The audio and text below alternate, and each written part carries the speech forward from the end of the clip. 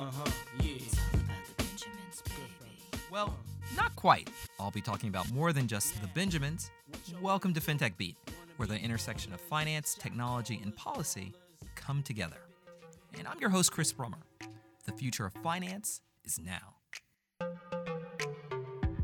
As I mention to people all the time, one of the toughest parts of understanding fintech is getting the lingo down. And it's not just a matter of jargon, it's because people don't always agree on the jargon. And even where people agree on the jargon, they may still disagree on the meaning of the jargon. Perhaps there's no more important word in the crypto universe where this is the case as the term decentralization.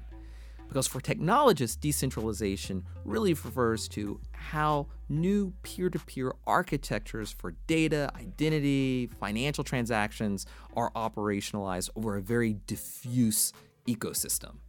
For lawyers, however, the importance lies in the degree to which a holder of a cryptocurrency is faced with different kinds of information asymmetries vis-a-vis those who tend to wield more power and influence over the system.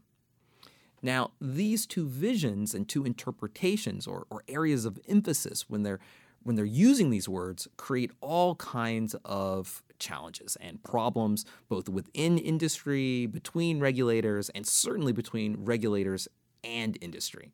And as a result, there's a lot of debate about what decentralization means, what it should mean, and how both market participants and regulators are interpreting this. So I wanted to get down to the bottom of decentralization, and I thought that I could find no better crew of experts to talk about this subject than those who were participating on a panel I was moderating in New York at Crypto Evolved. So let's hear what they had to say.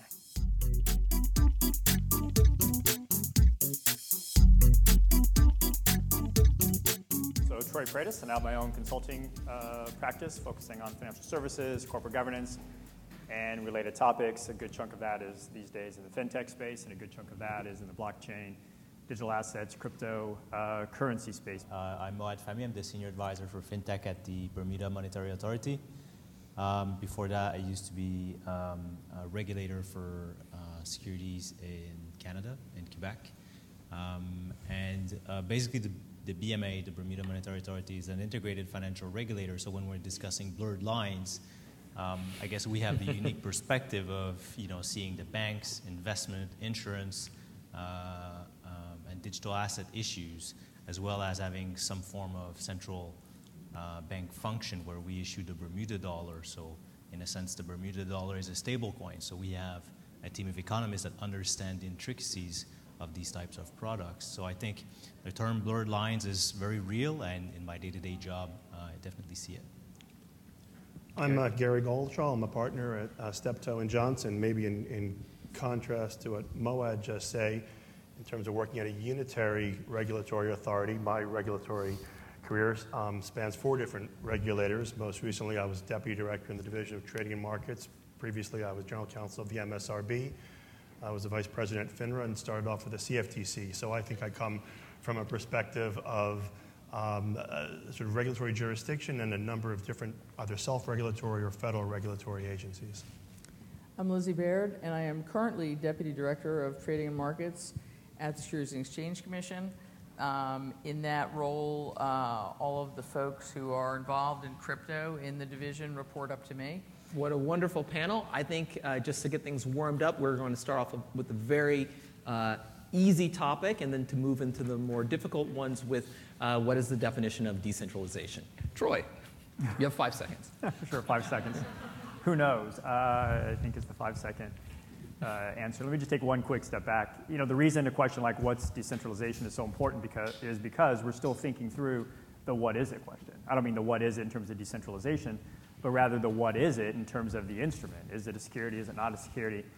And as we all know, the answer to that question is so critical because depending upon what it is, that's going to inform what the regulatory infrastructure, regulatory regime is that you trigger. Even if we conceptually understand what decentralization is, even if we conceptually understand how it fits into the analysis as to whether or not something's an investment in contract and therefore security or not, questions like, well, how much decentralization? at what point is something sufficiently decentralized, and what's the process by which you go from day one perhaps being less decentralized today, 1001 being now decentralized? Or if we talk about being fully decentralized, I don't know what fully means versus less than fully. I think all these sorts of questions, I think, continue to need to be hammered out. And even though we've been thinking about this stuff for a long time, I do think there's still a lot of questions. I wish I had the single answer. Well, how does this concept fit from an infrastructure standpoint into the legal analysis for identifying a security? From Bermuda's standpoint as well, Maud, I mean, you've got experience and you have experience, on the one hand, working in a regime over in Canada, which is highly inspired by U.S. approaches towards what is a security and investment contracts, yes, to trying to now think through what it would mean in Bermuda. What does decentralization mean for you as you're putting together your cryptocurrency regulatory approaches? Right. So it's a good question. And as a regulator, it kind of forces me to think, how am I going to be able to apply a regulatory regime to something that's decentralized? So in Bermuda, we don't have this question of how we test investment contract. Is not something that is part of the Investment Business Act. So we have this Digital Asset Business Act that technically applies to decentralized protocols or organizations. And whoever says decentralization, and sometimes you might have the feeling that these people are using this term for deresponsibilization purposes, but there are still people involved, right? So the idea behind our framework is that people who are looking to set up a digital asset business must come up with their own understanding and appreciation of the risks and their mitigation measures. So if somebody were to come with a partially decentralized protocol or idea or exchange and seek a license, they would need to come up with some of the answers themselves about what is it in their context that is decentralization, instead of forcing on the regulators to say, well, this is what decentralization is. So we kind of take the reverse approach. So technically, the regulatory framework applies to decentralized organizations, but it's not clear yet how this will happen in real life. Gary, what do you see in your practice as to sort of conventional understandings of what decentralization means, either from your clients, but also obviously with your interface with regulators? So I think my view of decentralization has been evolving. First of all, as I was preparing for this panel, I tried to do some research on decentralization as the concept might be applied with respect to the federal securities laws. So I went back in time and tried to look sort of pre-2017, and there's almost nothing there. From a network perspective, I think decentralization speaks to whether or not regulation can ultimately be effective. Because as a general matter, regulation requires there to be intermediaries upon whom regulations can be applied. And as something becomes more and more decentralized, the task of regulating, the cost of regulating, the effectiveness of regulating all seem to really become very strained. And I think if I look back in some of the difficulties in establishing that regime, as well as the intricacies in which the regime was created, kind of hard to imagine that being put together in a crypto environment on a global scale with an emerging set of assets. Lizzie. Well, so first let me just say that the views that I express here today are my own. They're not the views of any particular commissioner or the commission. So when we sit down to look at one of these cryptocurrencies, both the 33 Act and the 34 Act have definitions of what a security is. And so typically it's a couple of folks from the Division of Trading and Markets with a couple of folks from the Division of Corporate Finance.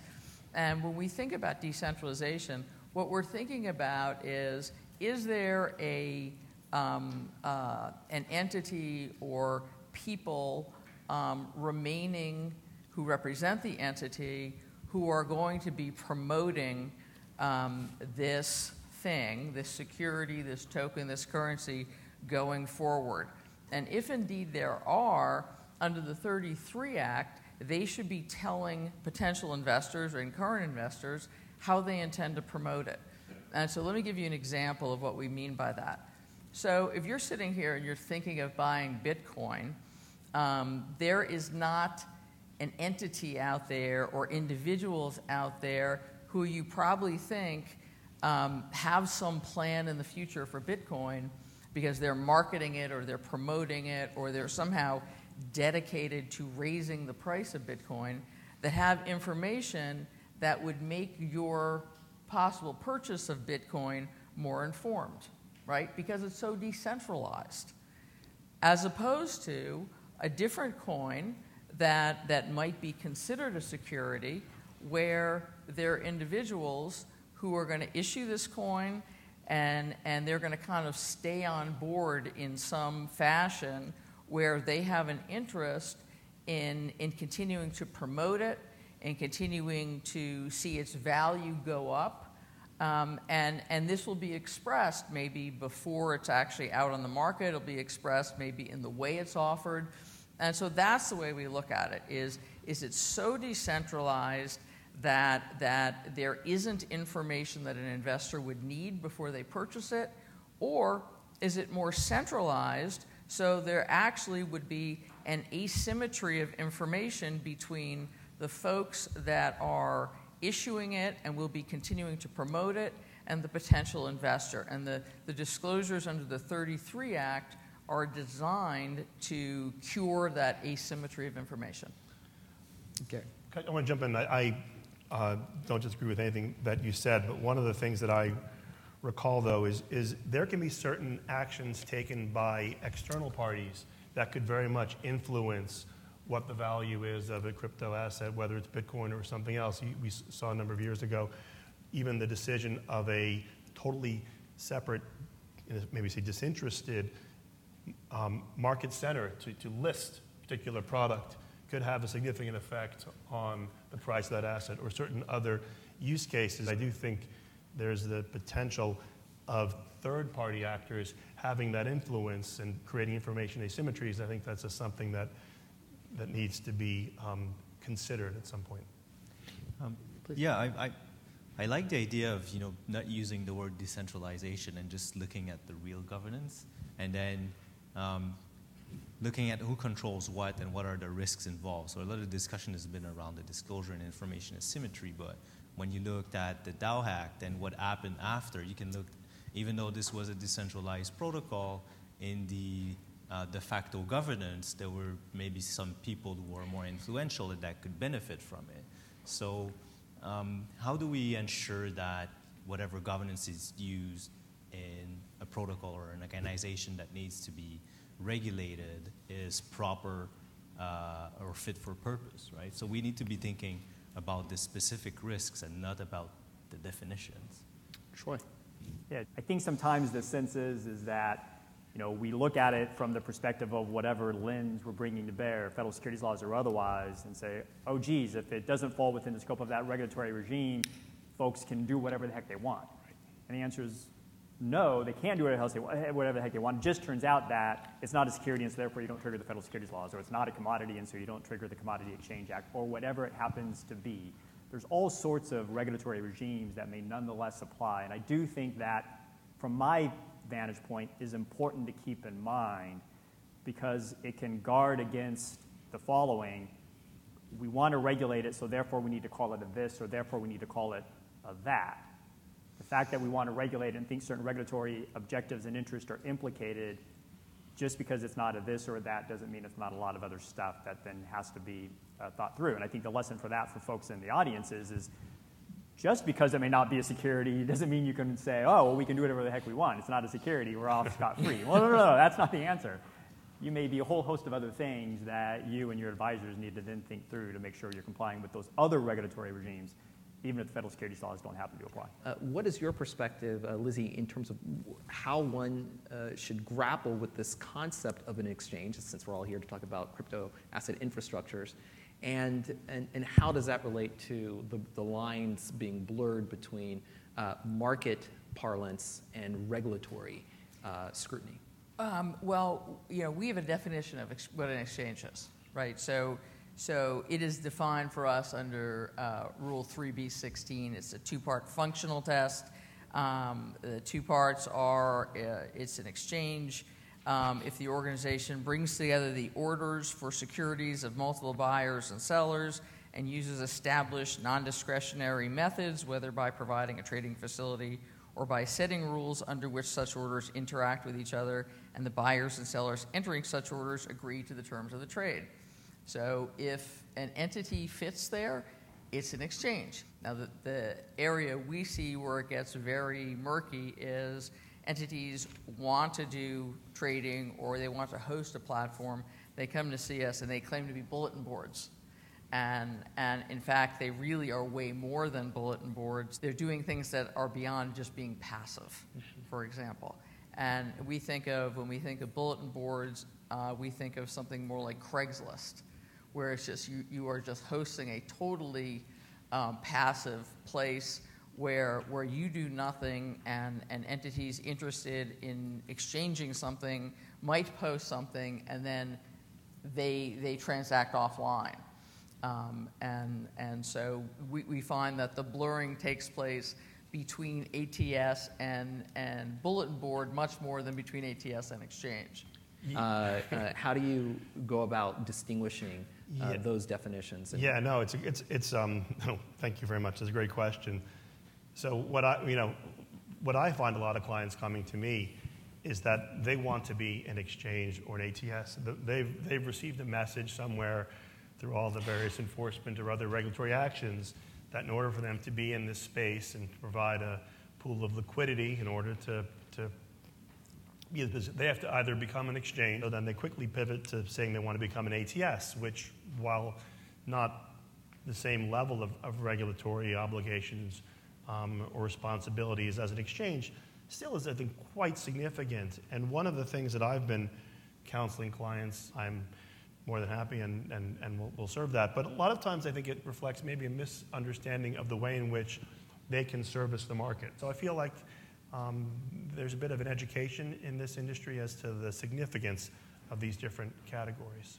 It's fascinating. I mean, you guys are building from the ground up an entire new separate regulatory regime for crypto assets. So, I mean, where does the definition building for exchanges fit in that process, since Bermuda is one of a number of jurisdictions who are rethinking this? So we have a definition of exchange. I guess it's not that different from the definition of exchange that you'd find in the 34 Act. However, what changes is the obligations that we will impose on digital asset businesses are really going to be dependent on the actual activities. So in the digital asset world, the world exchange is a little bit thrown around without necessarily being what we consider in the securities world an exchange. So the idea is that we will not get too bothered with the definition as long as it falls into digital asset business. Then we'll look at the risks, and then we will build tailor-made conditions. So it's really a risk-based regime. Does it become more complicated, Troy? And I also certainly want to ask Lizzie this particular question, since she's on the front end of this right now. I think all of this analysis and analysis like this should not start from labels, but should start from a word you're using, which is function, right? Which is what's going on. And I think, Gary, exactly to your point, right? Instead of somebody saying, I want to be an exchange, or I want to be an ATS, or I want to be a broker-dealer, or I want to be a this, I want to be a that, I think the discussion is, what's your business? What are you in the business of doing? And what do you want to be in the business of doing? And what do you perhaps not want to be in the business of doing? And let that sort of an analysis then figure out, all right, what's your regulatory status? What regulatory regimes might you be implicating? And I think so often, and in some sense, I think it's a theme of this whole blurred lines discussion, is so many of the discussions start with labels. And one of the fundamental challenges there is, in addition to everything else, people often have a different meaning in their own minds as to what those words mean. And so we think we're having a conversation where we mean the same thing, and we have very different definitions, and we wonder why we can't seem to reach any sort of resolution or any sort of consensus. In 50 years, it has covered all but 1/1000th of 1% of customer claims where there's been a broker-dealer dissolution. Whereas the cyber theft, just since 2014, Mt. Gox and forward, has been billions every single year, and I don't think any of those investors are ever going to be made whole. So our challenge is, how do we import that kind of safety into the digital space? Thank you to you all for such a wonderful panel, and again, for your perspective. All right.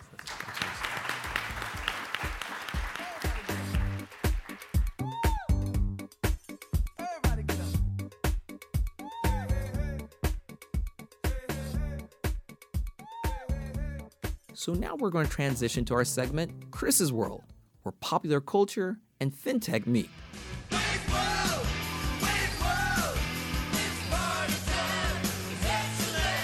So with the NBA's free agent scramble having dominated the headlines, you eventually get into a conversation about, wait for it, the greatest of all time. Who is Stephen A. Smith's top 5 in the NBA of all time? I'm really curious. I would love to know the answer to that. For me, it's Michael Jordan. It's Magic Johnson. It's Kareem Abdul-Jabbar. Was LeBron in there yet? Tim Duncan and LeBron James. Or which of the perennial all-stars will one day vie to the Mount Olympus of sports at the NBA Hall of Fame? And the debates can be fantastic. He can guard all 5 positions in the NBA. I've seen him do it with my own 2 eyes. You've seen that? I have seen with your that. own 2 eyes. Correct. I never saw Michael do that, and I don't think Michael is capable of doing that based on his size and stature. So when we're looking for a tiebreaker, to me, that's the edge that LeBron will always have over Michael. And I know people will yell rings, but to me, that's where I stand on it. I'm going to steal a line. And I realize that one of the reasons why these kinds of discussions are so cool is because they can't be answered. Okay, you got Kawhi, clearly best two-way player in the NBA. May not necessarily be the best offensive player, but he's got mean handles, his defense, excellent. Then you have perhaps the best all-around player, LeBron James. I mean, his passing ability, his scoring ability, he can take it to the board, his shooting. But then you also have the best shooter in the game of all time, Steph Curry. So what exactly are the metrics? Well, no one knows, which is why the debates are so great. And I can't help but wonder whether or not the decentralization debate is similar. That you get into them, it's really interesting, it's really fun, but at the end of the day, it's not exactly the best framework for policy analysis because it really depends on a number of assumptions that you're using when you're even talking about the word. Now, my thinking is decentralization can be a really interesting way for exploring how some of these systems may operate. But I'm not exactly convinced that they're going to be the best framework for regulators. Instead, decentralization is often in the eye of its beholder. And if it was that easy, we'd already have the best of all times in the NBA figured out. Although, to be fair, that was Jordan. I'm Chris Brummer. Thanks for listening. We want to hear from you. Feel free to email us at fintechbeat@cqrollcall.com or tweet to @ChrisBrummerDR. That's @ChrisBrummerdr. Join us next time on FinTech Beat, produced by CQ Roll Call.